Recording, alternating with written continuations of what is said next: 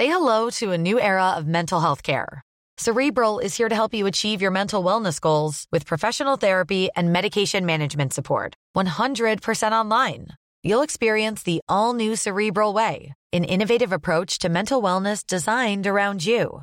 You'll get a personalized treatment plan from a therapist, prescriber, or both in a safe and judgment-free space.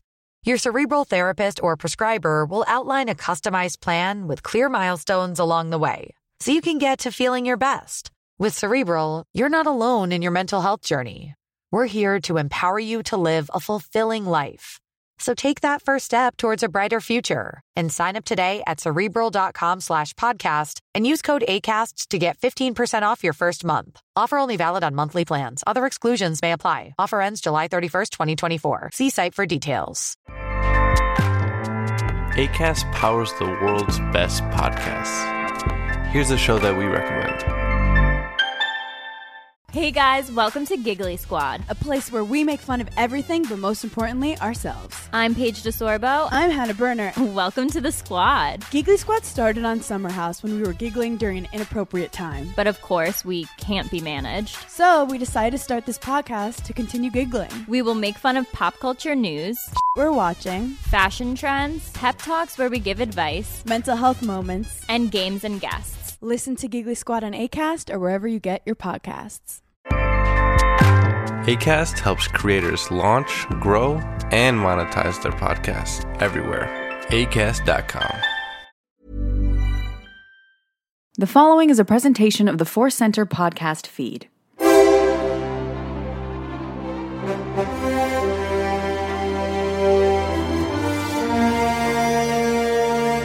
From the center of the galaxy, this is the Force Center podcast feed. I'm Kat Knapsack for another edition of the big show, the main show, the super star destroyer of our fleet, the Rathtar of our space circus.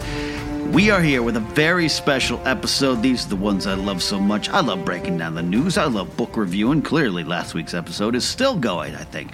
But I love these kind of topics when we get the chance to really dive into just a big question, which we love to discuss the way Force Center can. And that is because I have these wonderful co-pilots, Joseph Scrimshaw and Jennifer Landa. I am happy to be co-piloting this Rathtar. If such a thing can be done. Rathtar racing. Rathtar racing for sure. I'd it be can on happen. board. I'd be into that. I'm actually rolling up my sleeves right now. Yeah. Getting ready to wrangle some Rathtar. Absolutely. So today's topic is Star Wars, a connected universe. So with new canon, which really began in 2014 with the decree from Lucasfilm, everything you knew is gone. Unless we bring it back. We mostly will. Other than Clone Wars, these 4 issues of the Darth Maul comic, and anything we decide later on. Mostly Mara Jade is gone. Yeah. Mostly, and Chewbacca is still alive. No planet has crushed him. No moon. Since then, with the bevy of Star Wars comics, books, picture books, map books, movies, cartoons, animated shorts, we have a lot out there. There's this question of how connected should it be, and I've discussed this other places. We've discussed it here. To what level do we want it to be connected? And we're going to dive into that today. And the caveat here, the thing we should warn with our recording schedule, Han Solo, the untitled Han Solo project, is filming every day, and you're probably seeing Ron Howard's Twitter feed with all the breaking Star Wars news. This is spurned by the rumor, we talked about it last week, that the Dark Lord of the Sith, Darth Vader himself, could appear in the Han Solo movie. And that raises some questions, because it wasn't met with overriding positive response from the fans. Mm-hmm. So that's where we'll begin, is this connected universe, Joseph. How much is too much, and how much do we need? Yeah, so we got the Darth Vader rumor. We also have the shadow of maybe Boba Fett in the back of one of Ron Howard. So, and those were back-to-back, so there's that sort of Boba Fett and Darth Vader. And since we got burned on our director's episode, where like 30 seconds after we released it, the announcement came that they had J.J. Abrams, and due to our recording schedule, it The Han Solo film might be announced by now, and it might be called Han Solo versus Boba Fett, and Darth Vader is there too. Like, the news might have broken, so we know as you're listening that we might be behind the It'll scenes. be Han Solo X versus Sever, Fett versus Solo. Yeah, exactly. Yes. So we might be off on the actual Han Solo movie, but I still want to talk about the meat of that idea, because it does bring up, because people have different strong opinions about Vader or Boba Fett. If only one was going to be in Han Solo, which makes more sense, which makes a connected universe that makes sense, and which is just like, throwing stuff in there. And I heard people with very different opinions about, like, if you had to choose Vader or Boba Fett. Really different opinions. Jennifer, do we have to choose?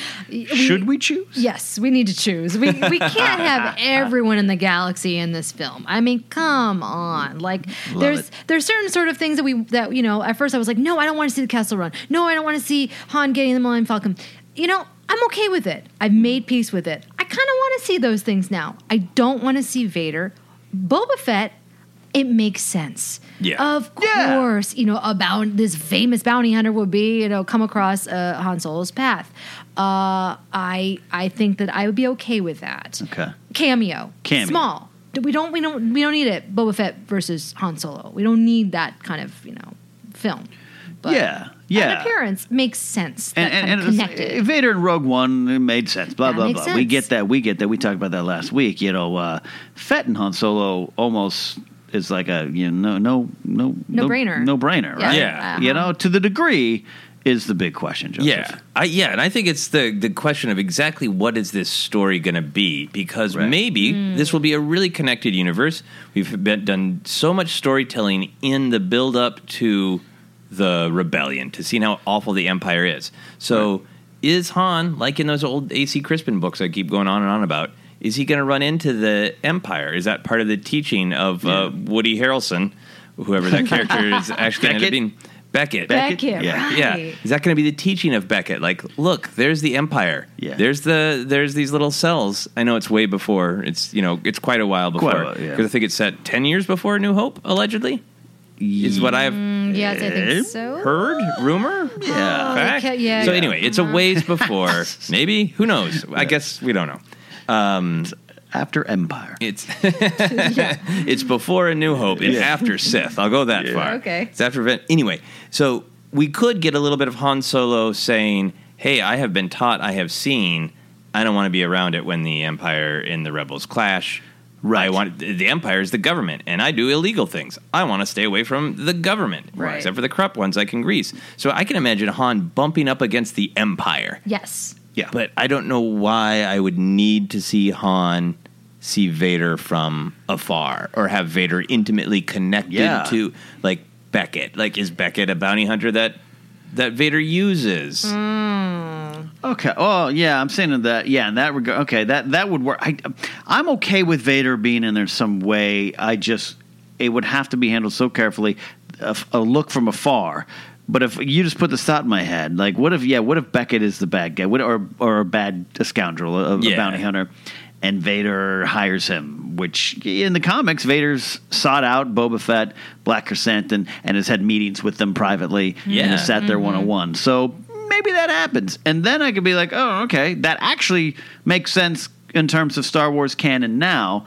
But it would be, I could understand if it was groan-inducing. Yeah. Vader is such a powerful character. It's why his appearance in Rogue One was so satisfying as a fan, because we've been waiting to see Vader in his prime, cutting down some rebels. We're talking about that for so long. Right. But so if he was in the Han Solo film, what will be his purpose? Is it going to diminish the character? You know what I mean? I don't know. Meanwhile, on the other side of the galaxy, Vader pacing back and forth in this room. Like, I don't. Just basically, like, placing a phone call. Like, he's hiring temps in an office. The Vader scenes do sometimes risk being too officey. We made that joke about like, that's basically what happens on Mustafar. It's like, it's Mustafar. Vader's floating in a Bacta tube, and then he has a business meeting where he's real mean to an assistant manager. Right. I don't want to see that again. Your sales are low.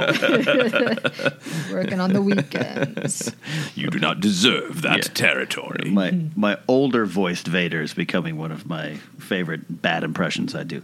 And so this Han Solo movie could be this could really, really change my thoughts on the connected universe stuff and how much I want to connect, because I think I tend to go towards more connected. Like, I'd rather see. I keep going to this example of the pilot Evan Verlaine in the Leia comic, who shows up in Bloodline, shows up in the Star Wars Adventures comics. By the way, side note, have you guys read those yet? Not yet. Okay, I know it's hard to get into the comics. They are pretty damn fun. Awesome. I don't accept them as complete canon. They might be. I don't even want to get into that discussion. Leave Pablo alone.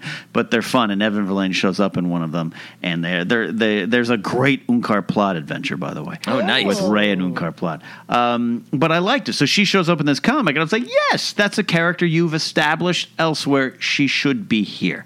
The Leia book by Claudia Gray, when Krennic shows up but isn't really mentioned. Yeah. I love that stuff. So I tend to be like connected. Yes, I could be changed if the Han Solo one is too cute with its connections. Yeah. Right. And I think that's the big risk of Vader. Unless he serves a real story purpose, like, sure, you can find a way for him to logically be there. Maybe the story is about bumping up against the Empire. But if Vader is just kind of there to be like, look, Vader, we already got that. And then if it's true, if it is even any possibility of true that the Obi-Wan movie is going to happen, and Vader ends up being the antagonist, then you do start to really open yourself up to the criticism of Vader always has to be in every movie, no matter what. Right. Right. Also, as always, you're making better, smarter points than me, but then you said bumping up against the Empire, and I want that to be the title of the movie. It's still untitled. Bumping up against the Empire. Bumping up against the Empire. A Star Wars story. About Han Solo. About Han Solo. I think they should just call it Untitled Han Solo. At this point. Because it's like Han Solo hasn't really found himself yet. Yeah. He's untitled.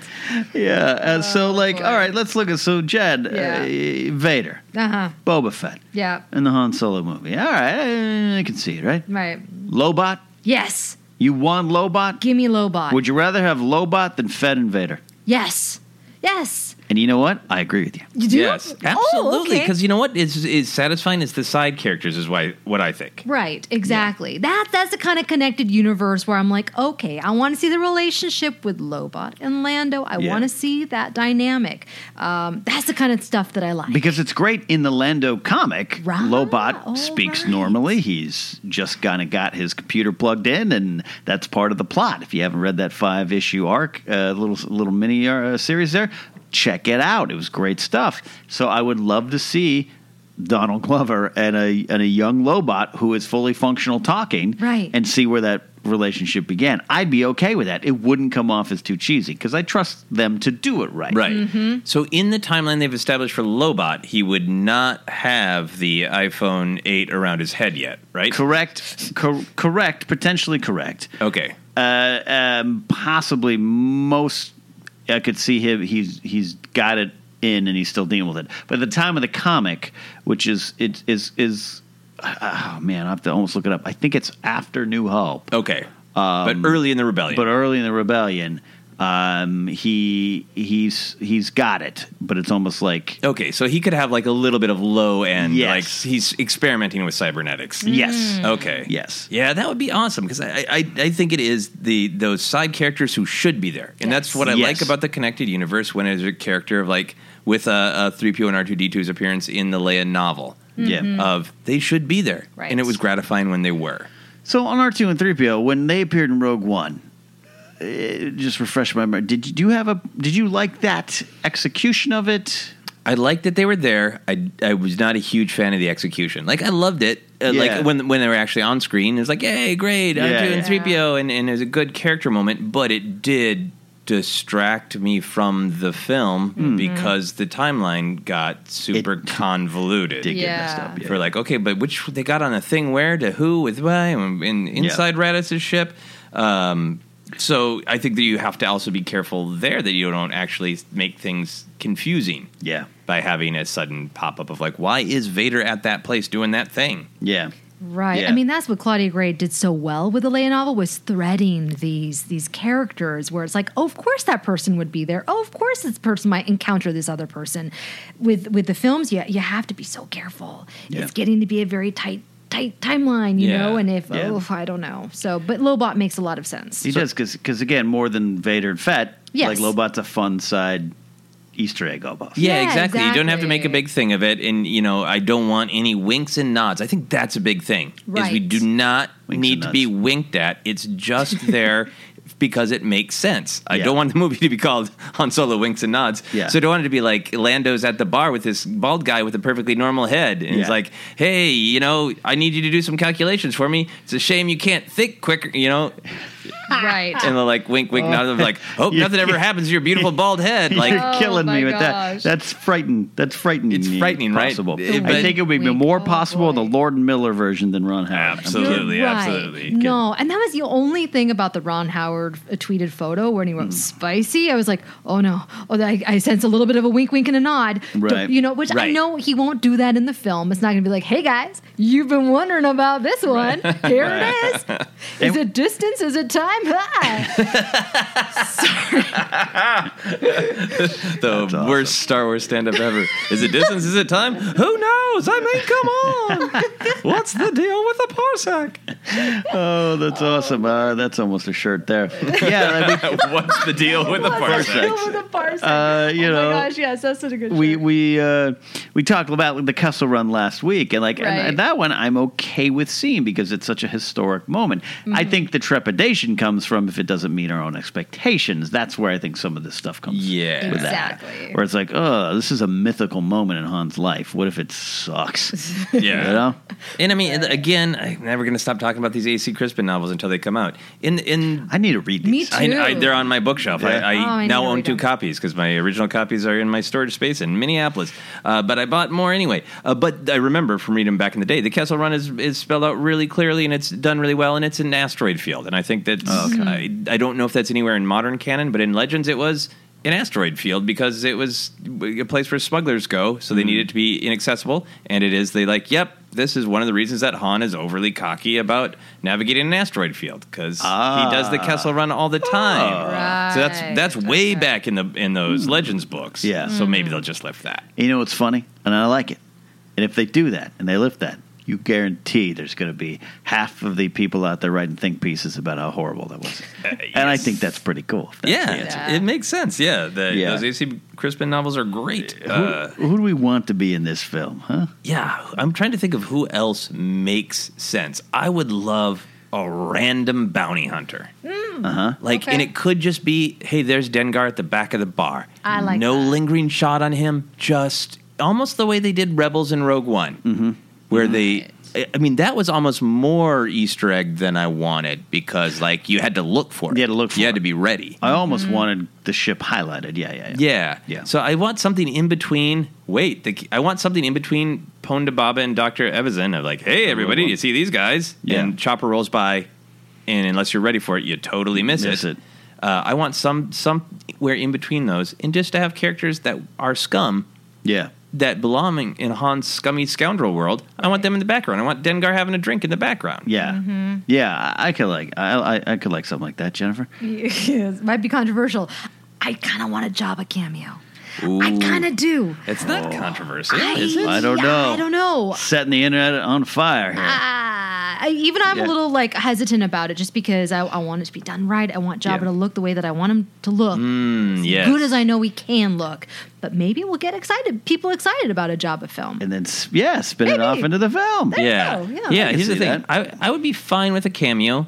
I would be thrilled if he makes sense in the story. Again, it's how much of Han's story are they telling? Mm-hmm. Because does Beckett already work with Jabba? Is that where the relationship started? Or after Han goes independent away from Beckett? Right. Is that where the relationship with him begins? See, these are the questions. I think we also got Imperial possibilities. If we get Han rescuing Chewie, as has been described again back in the day in those novels, explicitly described, if he's literally rescuing him. Mm-hmm. Right. Is it? Do we see another Tarkin? Is Tarkin there again? It's always going to be CGI Tarkin. A young Jar Gerard. A young Jar Gerard. Crawling his way up in the Empire. That would be great. I'd be okay. See, and I would be okay with that. I was hoping And nowadays with movie news or Ron Howard's Twitter feed, a lot of things, it's hard to be surprised. We know that Paul Bettany's in the movie, a cameo appearance now, maybe fill in the void of Michael Kenneth Williams' character. Not the same character, but the void of the story point. I mean, going back to the original casting, we'll see what happens with Emilia Clarke, but the idea of someone like Tessa Thompson being Sana Staros was really someone I was looking forward to. I don't think we're getting that, at least not in this film. Dr. Aphra would be interesting at this point now. I really wanted, like, Jyn or Cassian Andor. Yeah, makes sense. I really wanted that. I don't think it's going to happen. Now I want that. Yeah. Because that's the kind of connected universe that makes sense, that these people would run into each other. I got one more. Seen more of Felicity Jones. Yeah, absolutely. But Ahsoka. Would we want Ahsoka? Would we want her big screen appearance? It could be just a small cameo in interaction with. I mean, she's kind of in the right place at the right time. Well, what is it? Yeah, because she's not Ahsoka. You know, she's on the run or hiding, or she's on the way to becoming Fulcrum and bringing different, quietly doing good. Right, and there's there's a mention of Fulcrum in Rebel Rising, right? Yeah. So yes, it would make, because when you said that, my gut reaction is, well, hold off until the Obi-Wan movie. Which would be amazing in some kind of capacity. I'd be on board for that. But it makes almost more sense for her to be in this film because it's about a guy trolling around the galaxy. Yeah, and that's where you more likely run into her. Yeah, right. Yeah. So, would you guys like to see her? If it's kind of like if it's a real cameo, maybe just the back of the head. Her a blink and you miss, right? Yeah, I would want it to have some kind of weight to the moment, which is why I don't think it would happen. I don't think any of us are saying it's happening. This is a want. You would know Rosario Dawson is. So much like the Ghost, I would want it to be more than. Wait, was that Ahsoka? Right. Like we all thought Beezer Fortuna was Bib Fortuna for a second. You know, instead it's his cousin, right? It's his cousin. Cousin Beezer Fortuna. So and Chewie knows her because they ran into each other in the Clone Wars, and he would know that she's a Jedi. Oh God, yeah. So you have to be careful there. Which goes into a whole sub-conversation in other podcasts about why Chewie never told Han, shut up, it's all true. I think Han just did a lot of not listening to Chewbacca is my headcanon. Or Chewie just was like, I'm done trying to convince him. What about the big connection that Rogue One wasn't supposed to have to the Star Wars universe was lightsabers. Yeah. This was going to be our troops on the ground, boots on the ground, our rebellion in action here. And then we got Vader in one of the best moments of the film with lightsabers, and it does tie to the universe here. Han Solo, it sets up to be that movie as well. Yeah. No lightsabers. Do you think they'll hold through with that? Vader cameo now is standing. I don't know. Well, okay, so, Pablo actually, I think he tweeted this, where he's like, go back to those Han Solo books by A.C. Crispin. Okay. He's like, people should read those before the film comes out. I'm pretty sure. I might be imagining, it might be a late night. You sure it wasn't just Joseph tweeting that out? But so I have my Pablo parody account now. That's really confusing people. Were there any lightsabers in those books? Not to my recollection. Not through the haze of whiskey and years when I first read them. But no, they're very much like, here's this scoundrel world. And you didn't miss it, right? No. Yeah. No. See, that's what I'm thinking. I think we're going to enjoy it without it. I didn't miss it in Rogue One. Right. Now, again, I knew in the back of my head Vader was... I just assumed Vader would have his lightsaber ignited at some point. We get the Force talk, and I was fine with that, but I didn't miss, Jyn pulling out a blade. I'm glad that wasn't the case. Mm-hmm. I'm glad she had a kyber crystal, and her mom wasn't like, here's a lightsaber, hold on to that. Yeah, it's good for stabbing. Yeah, I think this is the opportunity to, like I've said, to take this part of the original trilogy, this DNA of the scoundrels and the bounty hunter and the swashbuckling adventure, and have a little break from the Force and Destiny and lightsabers. And if they are mentioned, I think it would be so great to have the reinforcement of that we've got in the books of why people don't remember the Jedi. Yeah. Why this all this stuff that happened in the prequel trilogy seems so forgotten. It was because the Empire's boot is on everyone's neck, and you don't even mention Jedi and have a serious conversation in a bar, or you're maybe going to be shot by the nearest stormtrooper. Right. That would be so great to drill down on that in this movie. Sounds like a great episode of Data McBraw, by the way. Yeah, I'd be okay with it here. Let's talk aliens. Yeah. Let's talk aliens, because this is actually pretty controversial. This kind of gets even our good friend, non-grumpy Pablo Hidalgo. By the way, your parody account should be Pablo Hidalgo. No, should be it. I'll just say no to people. In it. Yes, whatever they ask. On that note, no. I'm going to go to bed and end the show. Aliens. The expansion of these new movies and these new books. The books and comics have a little bit more of the aliens and species we're familiar with, but the movies thus far have really introduced wonderful new aliens, but not a lot of the old.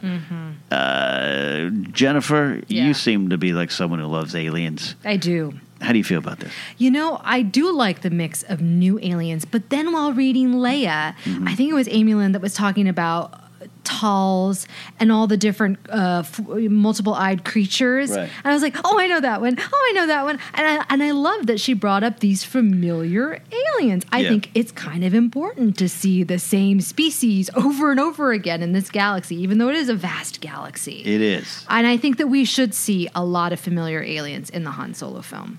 I'm picking up, at the time of this recording, I know, Joseph, you haven't finished Phasma, so I'm not going to spoil. Okay, is there a juicy one? But there's a character that shows up at one point. And it's this weird, it's actually a really good moment in the book. Awesome. And it's an alien. It's a species. Oh, good. That has very big Star Wars connections and ramifications. Yeah. And if it was a brand new character, like if it was like a Fuzzlefop, and it's a new planet, because there's a lot of that, and that's fine with Star Wars. But I actually paused for a moment and was like, wait a minute, that is and I looked it up and I was like, yeah! Right. And it made it and it wasn't related to the other character, wasn't anything. Yeah. It just was, that is that. And that was awesome. So I do like it when there's connected. I'm all for the new aliens. Yeah. I'm all for that little frog guy in Canto Bight. Yeah, whatever that is. If he's the same species as Meeber Gascon, who knows? And I think probably there's been already some Pablo harassment about that. Yes. But yeah, whoever that guy in Canto Bight is that I'm thinking of is Nubhead, and he's got a little dog. Oh, yeah. Whatever his real name will be, I'm calling him Nubhead for now. Yeah, I love all of the new aliens, but I do think we need some Rhodians, we need some Ithorians, some Shadrafans, right? We need all of these, some Solistans who are not Nine Numb. Right. Especially if this film is really trying to get us to feel like it's 1977. Right. Yes. And it's also great, too, because you get to learn about the cultures of these species, these alien species. And that's really exciting to learn, too. You know, we want to see the Toydarians and all these other Aqualishes and whatever. Yeah.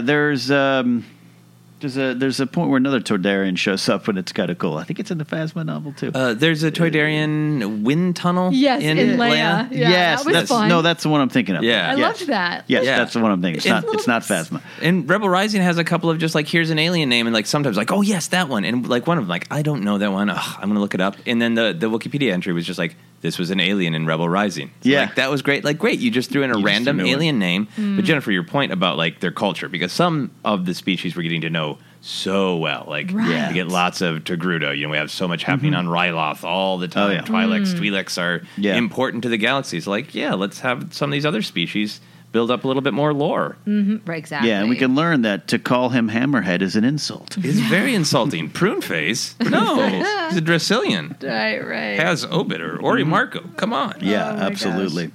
And it's an interesting point, too, that you said, Joseph. Like, you're right. If Han Solo, this movie, is supposed to put us back in that time period, not just Star Wars time, but 1977, we're going to need some of these familiar aliens. Yeah. Right. So I'm hoping for that.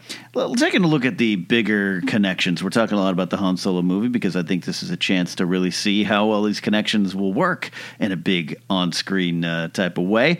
Let's look at some of the other things in Star Wars and the connections, and even going back to the prequels, I want to start, Joseph, because Darth Vader rebuilt. He didn't create. He rebuilt C-3PO, which is the impetus of a lot of videos on the internet spouting hate towards the prequels. Yes. I understand that, I don't have a problem. Even then, even when I was really against the prequels, I was like, it's fine. Yeah. Fine with that. It just means Star Wars is the story of a young boy trying to reconnect with his droid.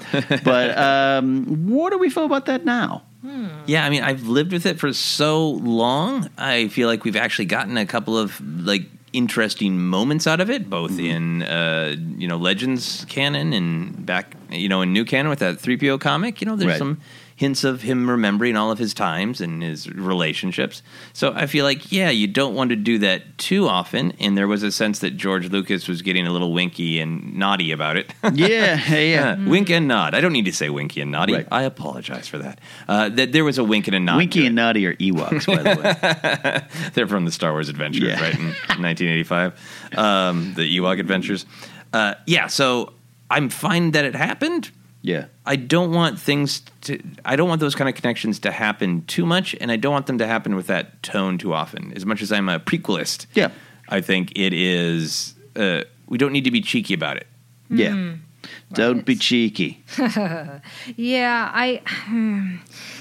one of those things where I have problems when you start kind of, I don't want to say retconning, but kind of retconning things. Mm-hmm. And then I go back and I'm like, well, wait a minute, that scene doesn't make any sense now. And when you kind of start to disrupt the storyline and make me start to question when I'm watching the film, or it takes me out of it, that's when I have problems. But they've done such a good job now of not doing that, that, I can overlook it, and I've gotten over it. Yeah. I'm becoming a prequelist as well. Yeah, I'm trying to say. Again, it's even Joseph, the leader of the prequel tribe here. I mean, for you to be like, hey, it was George being too cute and making it too small. Right. I think at the time it was like, to me, it was like, kid, cool, the kid built him. But it had in the movie. In Phantom Menace, I was like, that's cute, but the ramifications for the story beyond that, I think, were some of the problems that I think we might have with it. Too, where it's just like, okay, George. I mean, I think what we've seen, and this is maybe a part of the larger discussion of a connected universe, is that everybody's storytelling in the Star Wars world is really interested in doing cleanup. Like, almost to a point of like, okay, just let some flaws be flaws. Yeah. Yes. Like, again, love the Leia book, but Claudia Gray even had like that line in there really establishing that in canon that this is the way leaders talk on Naboo. In this stiff regal accent. And we even got some sort of like, maybe Leia's white gown was inspired by the dresses that she brought back from Naboo.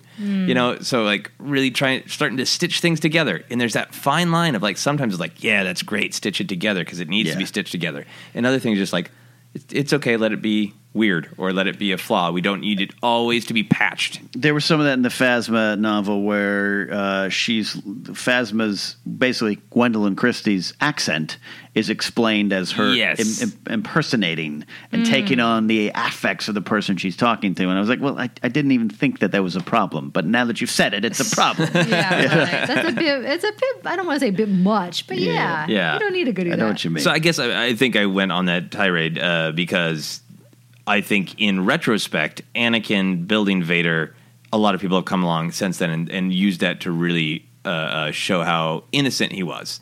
Yeah. In that he did just want to make this kind character, and the contrast between what Vader is and what C-3PO is and the fact that they could never be connected. People gave it resonance. Yeah. That works.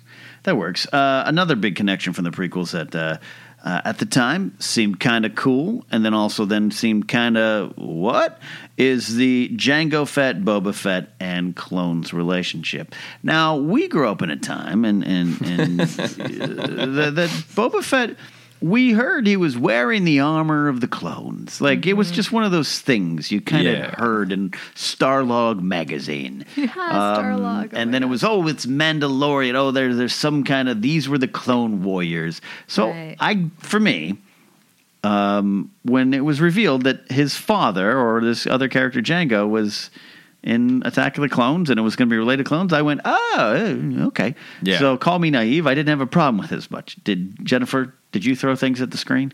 No, I guess I didn't really either. I mean, it's not like Boba Fett was a huge, like, I wasn't in love with Boba Fett. Mm-hmm. I think maybe if I'd been more invested in the character, maybe I would have been like, hey, wait a minute, what's going on, But no, I was like, okay, this is interesting. I didn't have a problem with it. Too much of a connection, Joseph? Or no, I've always really, really liked this one. Yeah. Oh. Especially now that its canon has rolled out and the clones are their own thing and they ended, and then the stormtroopers are, volunteer and conscripted. Right. Because even at the time, the animators thought it was, all the CG people thought it would be really funny to have Jango bump his head when he's getting on the Slave One. Right. So that's a genetic trait of that. Sometimes they bump their heads. Yeah. They're doing their own little wink nod. Mm-hmm. I mean, that was subtle, and I only know that because I watched the behind the scenes DVDs 8,000 times. Right. But it makes even more sense to me that it's just a part of this era of Star Wars. Not that every stormtrooper that we've ever seen in all of Star Wars is still Boba Fett. Right. It's still crappy Boba Fett. Right. And there's some great stuff about the clones transitioning out. Yeah. In some of the comics now too, they touch upon it there too, in the books as well. The Darth Vader, Dark Lord of the Sith line. You got clones in there because it's right after Sith, and it's kind of the last gasp of the clones. Yeah, it's interesting. Oh, that's cool. Another one more recently, and you mentioned it, is Rogue One, Ponda Baba and Dr. Evazan.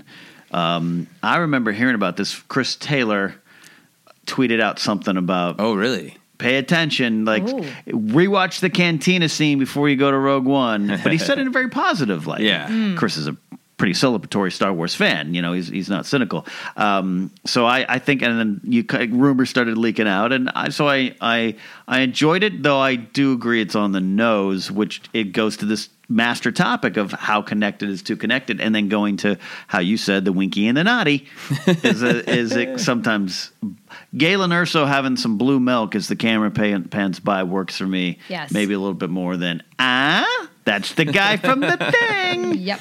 Yeah, I mean, at least they didn't pull out their space passports and go well, we've got the death sentence on 11 systems. We just need to get a 12th in the next couple of weeks. It's not. I don't think it is. It doesn't evoke my two favorite Ewoks, Winky and Naughty. Yeah. Too much. It's just they're there. Yeah. But I think for a lot of fans that they are I think so many fans want new that even things that are totally make sense, like the blue milk, just makes sense. Totally. It's a drink. I don't know what It's a drink have that with farmers have. Yeah. Why would it not? Why would it? It would be glaring if it was white milk. Gross. Yes. Want the blue milk. So even things that aren't hit you over the head, I think are starting to really hardcore Star Wars fans sometimes feel like being hit over the head. Right. And I think that's part of what I'm interested in. Is there are things I read in the books that I am so happy to see these connections. Yeah. Because I feel so validated. Yes, that person should be there. Yeah. But then the movies that can't necessarily handle them with the same subtlety. And deafness, yeah. Because I don't think there's anything about Ponda Baba and Dr. Evazan that's hey, look at these guys. No. They're just there.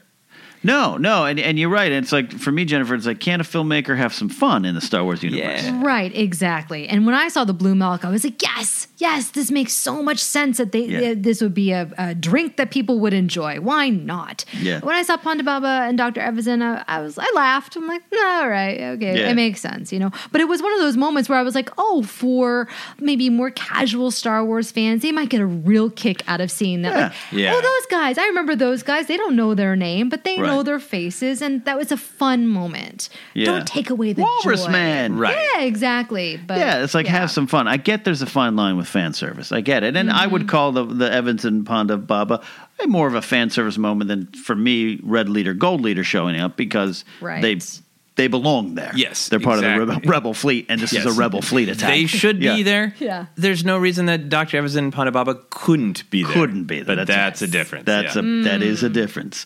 There you go. And some of the connections, sometimes it works, sometimes it doesn't. Sometimes it's, I think, a little too haphazard for Lucasfilm's own good. And that's the case of Commander Rex. Rex from Clone Wars and returns in Rebels, and he is a beloved character. He's a great character. In fact, I just got the Black Series exclusive Rex from a couple Comic-Cons ago gifted to me, and I'm excited about it. And then the idea that kind of was floated around just kind of casually, he's got a beard, he's on Endor, he's that Endor guy. Yeah. And then the revelation that, if they're going to proceed with that, that's a little bit of it could be construed, and it was construed as racially insensitive. So let's say we can correct that. Let's say we can get a Return of the Jedi special edition, special edition, and Rex shows up in Endor Adventures here. Is that a case of too much, Jennifer? I kind of think so. I'm sorry. I know. It's okay. I mean, I know. Okay. Like it makes sense. But it's one of those things where, like, if we start doing that, like, how far are we going to go? It's such a slippery slope, you know? Like, Endor for me has become the petri dish test of too much hidden behind each trees. Going to the Aftermath series, a series of novels I love by Chuck Wendig, but it introduced the idea that Leia was almost assassinated by Sinjir. And then I love Forces of Destiny, but we see Hera might end up being there. Jury is still open because I love Forces of Destiny. But then it becomes of, well, that, and Rex is there, that, and gee, was everyone on Endor? Right. Did they just have a party we didn't know about? Yeah. Yeah, and it does start to open up with Rogue One. Like, if all characters that kind of could be places are places, then the only way to kind of dissuade fans is to murder your characters. Because a lot of people said that with Rogue One. It's like, well, it makes sense why we didn't see them anywhere else. Like, but they could also be doing another mission. Maybe they're a decoy over at Sullust, you know? No, they're dead. That's the only way to solve it. Well, it's like, you know, I was rereading the Leia comic, the trade paperback version of it at work, and one of my favorite moments. The comic, the 5 issues are hit and miss for me. There's some great stuff and there's some okay stuff, but one of my favorite things in the beginning is Admiral Akbar is at the temple, leading the evacuation after the first Death Star. I mean, we're talking seconds after the first Death Star explodes. So now the question begs of, well, where was he during Rogue One? Yeah, and why was he such a jerk to not attend the medal ceremony, right? Yeah, exactly.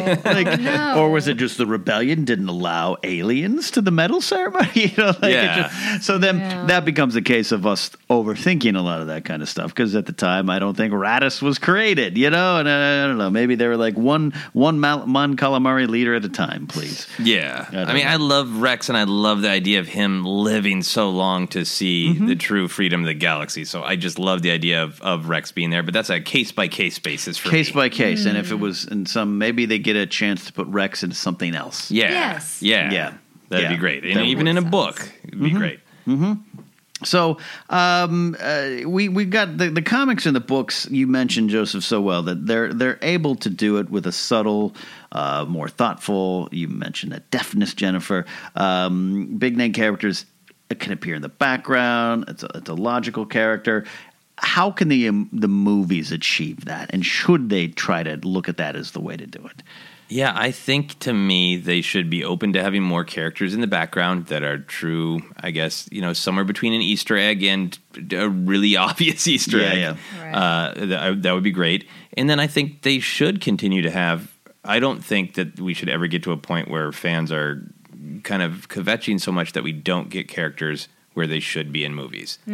Like, you know, that's the big thing with the Vader Rogue One scene. It has always been, you know, I was crazy to see Vader in Rogue One and use his lightsaber because he can and he should at that point in time. Right. So, yeah, I think that they could take some lessons from the book by throwing in some characters more in the background, but then also not being shy. Like the way Tarkin is used in the Leia novel. Like, again, that's a place he should be, a relationship he should have. Right. It was excellent. Yeah. Excellent.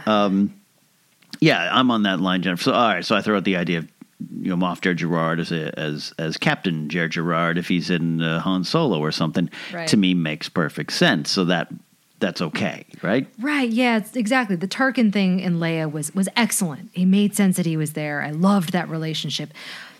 But I do wonder if movies can achieve the same thing as books. Because when they mentioned Krennic in Leia, it was just beautiful. You know, they just talked about his white coat. Yeah. Not even his facial features, just the white. And we knew, and the fact that it was director, we knew that's all we needed. Right. I don't know if you can do that with a film. Like, if the person just passes by, I guess it could be an Easter egg. Well, but it ends up becoming just an Easter egg because, so I'll go to the Game of Thrones books, A Song of Ice and Fire stuff. You could have a character die and then come back and you won't know it because in the book it's described as a shadowy gravedigger. But in the show, if the Hound is coming back and Rory McCann is playing this character, you can't be like, oh no, that's not him. Right. Because it's him. Right. So that's part of the problems the showrunners of Game of Thrones have run into is even with Theon Greyjoy is a big example. It was different in the books. You didn't know it it was this character called Reek. And all of a sudden, at the end of an entire novel, you're like, oh. Wow. Oh, that's it. Oh, on the show, Alfie Allen is front and center. Yeah. Right. You can't do that. You could get Ben Mendelsohn to show up, and then it'd be like, that's Director Krennic. That's cute. Whatever. Yeah. Right. In the book, it's just the nature of it there. This would be tough. Yeah. You know what? That has inspired a new thought. You know that first shot of Tarkin in Rogue One, where we just see his reflection. Oh, yeah. And where a lot of people are like, cool, and then like, whoa, no, oh, he's got some things to say about Imperial business. Yeah, We're in the valley. We're in the. Oh, that's awesome. What? Oh no, move your mouth more or less. Come on. No. What? But that initial shot, I think there should be more things like that, because that wasn't our Ewok friends Winky and Naughty. No. It had like power. It was like a cool shot, and I think maybe that's what we need more of like just the one shot that honors the character, honors their place, and then moves on. Right. I like that. It needs to have that weight. Exactly. Yeah. And an Easter egg sometimes doesn't have the weight, like that reveal in Leia with Krennic. I was like, oh, yes. Yeah. The white coat. You mentioned the chopper thing is something that was like, it's great, but like it could have had more. Like, my God, they're there. It gets annoying. Yeah. It'd be like, well, I'm trying to just watch the story, but I got to watch the lower frame of what, moment. Yeah. So, Star Wars has these connections, and whether we want them or not, they are there. But this begs a question. So with the standalone movie universe expanding and going on beyond, planned to go beyond the Sega series, and a lot of people, Saga series, I'm thinking Sega video games, the Saga series. What? That's big news. Yeah. And say something like Old Republic, and people are calling for that, and outside of, say, Bane or some of the more notable Old Republic characters, could a standalone movie with no connections actually work? And would those cynical Star Wars fans tired of the fan service be like, well, where's all the things we like? Yeah, right. You can't win. Could it really work? Yeah. You can't win. Yeah, I think there is a little bit of it is much more finding the space in the middle that works. Right. But I honestly do think, like, right now, if they announce, like, all right, we got our 2020 slate. Yeah. It's not Obi-Wan. It's not a second Han Solo film. It's not even anything to do with the Old Republic. Mm-hmm. It's just the adventures of so-and-so, the pod racer. Like, and I should use a better example of, like... No, I'm sold. Bounty Hunter you've never heard of. It's just a movie about bounty hunters, but it's not, it's not even have IG-8 in it. It's just, Zekro. Yeah. The bounty hunter you've never heard of. And, like, Star Wars fans would be like, wow. Like, deep Star Wars fans would be like, that's amazing. But, like...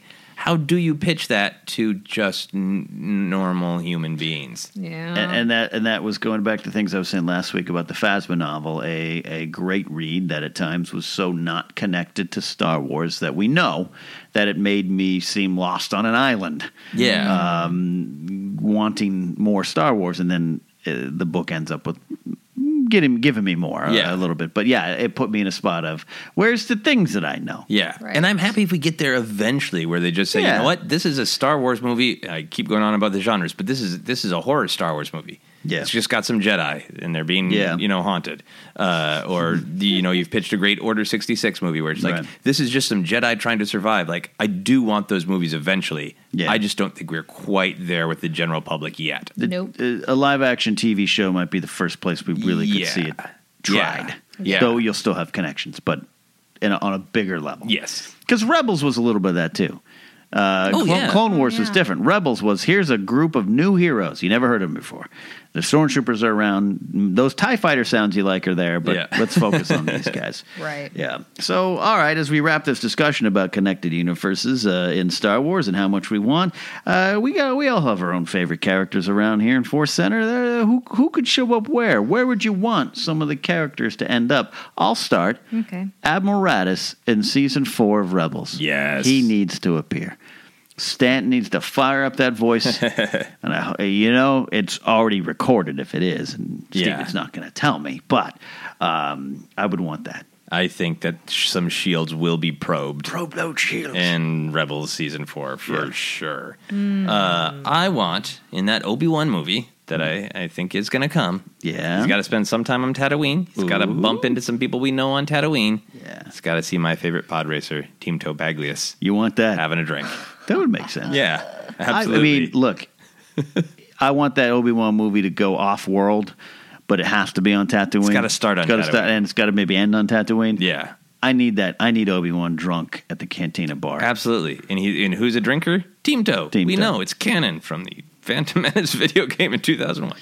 Yeah, I love it. Watching like Ben Quadraneros race on the screen and Teamto's like, I was better than her. Exactly. Yeah. Jennifer, I'm going to skip to a direct question, and you can answer whatever you want here. Yeah. But how do we get the Ewoks back in the franchise? I think the only way is a therapy Ewok. Oh, so it's the only way, right? Yes. Because credit Wendig. Yeah, right. It's brilliant. So the Ewoks can fit in another war movie. Why not? A Rogue One type movie. That's they, great. Offer some guidance, some cuddles. That's all I got. I mean, yeah, the idea of the therapy Ewok, let's just say it was in Last Jedi. Let's say Finn had a therapy Ewok. There you go. That's perfect. I think it would cause such a stir. Oh, people would be so upset. People would be, which would be unfortunate. But I think because if you had read the Aftermath novels, you'd be like, Ewok. Oh my God. It would actually be fascinating. Yeah. Because it's been 30 years now. How many Ewoks have gone off world? Is this what they do now? Right. Is their society utterly disrupted? Yeah. Are there no Ewoks left on the moon of Endor? It would make people very upset because people are upset about the Porgs. It would just be double the cuteness. Yeah, Until they fought. And then every episode 9, there's a Porg on Ewok action. Yeah. Don't do that. Don't do a databank brawl with my Porgs and Ewoks, please. The Porgs will be involved in databank brawl, and we will invite you. Okay. And it will be great. We won't do that one without you. I just don't want any bloodshed. Yeah. Yeah, absolutely. I can't promise that. Well, that is a look. We could go on and on and on, but we got some great fan questions here. We'll see how connected Han Solo will be to the Star Wars universe at large, and how our connections that we want, that we dream of, let's see if they happen, and let's see if one day we get a movie where nothing we know is in it. And let's see what it does. Just one therapy Ewok. One bone therapy Ewok. But let's take himself. Let's take some audience questions. Yeah, so we have a couple from non-Patreon sources and a couple from Patreon, as always. From non-Patreon, we have a question that came from Facebook from Matthew Wilson, who said, maybe, ellipsis, for dramatic intent, Dr. Aphra is the one who found Luke's old lightsaber.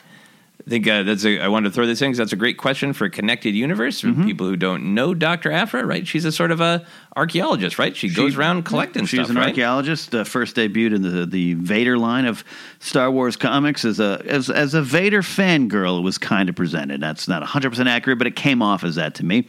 And she's grown into one of the better characters out there that represents a lot of different things, by the way, and very well. And the comic line has had some ups and downs. That Screaming Citadel thing she got wrapped up in wasn't my favorite, but Aphra as a character works really well. And the idea that she could have found Luke's old lightsaber, because she knew Luke, would be very interesting. Yeah. And connect to a character that I wouldn't mind seeing elsewhere, maybe even in the Han Solo movie, Maz Kanata. Oh, yeah. So, I think that's a great one. What do you think, Jennifer? I do. I like that. It makes a lot of sense. It's a great way to connect the dots and get her to meet Maz. Maybe they're in a Forces of Destiny episode together. Why not? Mm-hmm. Yeah, I think this is a great example of it makes sense. So why try to ignore it? Unless they have a different story in mind, this is a great comic book. This is a great novel. Maybe this is Dr. Aphra's novel appearance. This is a great question, Matthew. Next up, we have James at Jedi_Donatello on Twitter, who says, do you think that Luke saying the Jedi must end could be him testing Rey like Yoda did with him right away? Like Yoda did with Luke right away. Is he testing Rey, or does he really mean it, Jennifer? No, I think he really means it. I think that Rian Johnson has mentioned that at that moment, that's what he really believes, and that he is the last Jedi, like the title says. Yeah. I don't know what his plan is, though. Yeah. I don't think it's okay. I think he means it, but James, I think you bring up a good idea of testing Rey. I think there could be, whether it's intentional or just a byproduct, a test for Rey in that Luke is like, get away. Yeah. That could be a test for Rey in many ways. Yeah. It could be related to that. Yeah, I think it could be basically a retroactive test. I don't think, as we've seen it in the trailer, as it's sort of been described by Rian Johnson, that it's intended as a test. I don't think it's like Yoda pretending to be a wacky, silly little guy. I mean, he is a little wacky. I think there's some honesty there. Yeah. But he's certainly testing Luke's patience. I think it might be a retroactive where Luke realizes after Rey is not going to take no for an answer. That she's passed it. And there could be some other test. It would be amazing to see Luke suddenly just say, hey, here's the thing I picked up from my master Yoda, and just start throwing Rey's crap around. Yeah. Like, how does this make you feel? What do you got here? How does this make you feel? Yeah. He's just throwing stuff. That'd be interesting. That would be awesome. Next up, our first Patreon question is from Adam Taylor. Adam asks, another prophecy chosen one question from me. In one of Mark Hamill's interviews for The Last Jedi, he said that Luke thought that Ben Solo was the chosen one. I thought that was already settled at the end of Return of the Jedi. Why is Luke looking for the chosen one? Is the galaxy out of balance again? Was it ever in balance? Why do you think Star Wars needs to further this prophecy storyline? That's a great question, Adam. Yeah, so I'll just jump in and say I think that part of it is that we as Star Wars fans who do podcasts, who listen to podcasts, we parse words, and we try to be really careful about what words mean. And I think the chosen one to us means this very specific thing. And I think perhaps for Mark Hamill, he could not be using it with the specificity that we are. Yeah. Right. And I think he could have just been saying like, yeah, he really thought Ben Solo was going to be a great hero. Yeah. And he's using the phrase chosen one. So I think that we should at least be open to that he didn't mean exactly what it means to us as super hardcore Star Wars fans. Right. But I absolutely think you're right. Though, let's say he did and go from that argument point there, I think that to me that would mean the galaxy might never have been in balance. But I also think it goes to what we'd say with where Obi-Wan believed Luke was the chosen one, Qui-Gon believed Anakin was the chosen one. I just think it's how you interpret or sometimes misinterpret prophecies, and they can be taken wrong. Yeah. Right. Yeah. What do you think, Jennifer? Different chosen ones for different generations. Each generation, they're like, no, this one's the chosen one. But I do think you're right. I think Mark Hamill perhaps did not intend it the way that we know it to be. Just a phrase familiar with him, possibly. Now, could have. Now, in Last Jedi, maybe Luke Skywalker says the words, I thought he was the chosen one, and maybe it turns out Mark was referencing that. But I do believe, just as a working actor lost in this forest, he probably just said, that's a phrase you all know, right? Yeah. Right. I think that's most likely, but I do think the other possibility is that book is where the prophecy came from. I think it's either just Mark Hamill being a little loosey-goosey with the phrase "the chosen one," which happens to all of us, or it is a major plot point, and that is what he is trying to figure out. Like, this damn prophecy has caused lots of problems. Who made this prophecy? Why are we been following this for generations? And the caretakers are just like, could you please return that library book? Yeah, please. Could you please return it? Don't touch it with your robot hand. Put gloves on. Our final question is from Ulrich Stowe Vetland. Would you ever want to see a canon Star Wars play? Hell yeah. Great question. Yeah. Yeah. I mean, is that even possible? Let's do it. Yeah, I think so. I think the risk is that it could be like, could it be cheesy if it was canon? You know, could it be like too wacky? I don't want a musical unless it's the actual characters. Like, I would want the music to be internal to the story. Like, it's fine if it's about Max Rebo and they're singing, but if it's like, did you guys know that Luke and Leia went to the musical planet in between Empire and Return of the Jedi? No, I don't want that, and I don't want that to be canon. What I would want it to be, and then Jennifer, I want to hear your ideas on there. Is if it was to work, I would want like a political heavy fate of the galaxy conversation between senators, or one of those like a Steve Martin written play about an evening at the Imperial Senate or something like that. I'd want like that. Tarkin at the Lapon Agile. Exactly. Thank you. Yes.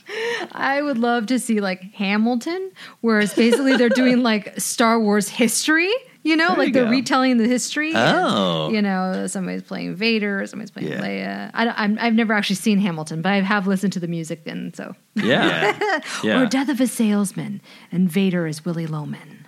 Oh, yeah, that's sad. Tragic, I mean, right? Yeah. Krennic's, I think, really the Willy Loman of the lot. But yeah, you that's never true. know. That's true. No, I was thinking like if it was canon, I want someone where characters can have meaty conversations, really dense. So I would want Jedi Council. I would want it to be set in the Jedi Council. Ooh. They would debate serious things, but then there'd be lightsaber fights. So it'd be like Eugene O'Neill with lightsabers. Hey, and I've seen Star Wars in 60 minutes, which is an offshoot of Star Wars in 30 minutes. Patrick Gorman is behind that, and my friend Mark Riley from Schmo is a friend of the Force Center here. It is fun. It is not canon. It was performed for George Lucas at his request, and they did a lot of them at the early Star Wars celebrations, and it is really fun. So Star Wars in play form is definitely a possibility for good entertainment. Yes, those are our audience questions. Thank you so much for sending them in. Absolutely. You guys are great. And there's a lot of places to send those questions to us. You can go to Facebook and like our page there. Follow us on Twitter at ForceCenterPod and on Patreon, where we take exclusive questions from you. You can support us. Go to patreon.com/ForceCenter. Just $2 a month gets you a bonus episode of Finish the Fan Fiction. And we're always building new goals. Go on there and check them out now. We got t-shirts available, including a new design on the way at tpublic.com/user/Force Center. So the episode's about to end, but not before we tell you where to find us, Joseph. You can find me on all the social media as at Joseph Scrimshaw. It's my name. It's just that easy. Also, my website is my name, josephscrimshaw.com. Got a bunch of shows coming up, a bunch of other podcasts, so check that out. Jennifer? Yeah, you can find me on all the social media sites at Jennifer Landa. Of course, check out StarWars.com this month, where I will be posting all sorts of DIY Star Wars costumes for you, your kids, and your pets. Absolutely. You can follow me at Ken Knapsack across all social media platforms and on Anchor with the show Daily Thrones, talking about Game of Thrones from now until the end of time. That is it for this week. So for all the connected universes, for all the therapy Ewoks, and young Jer Gerard working his way up in the Empire, we'll see you next time on Force Center.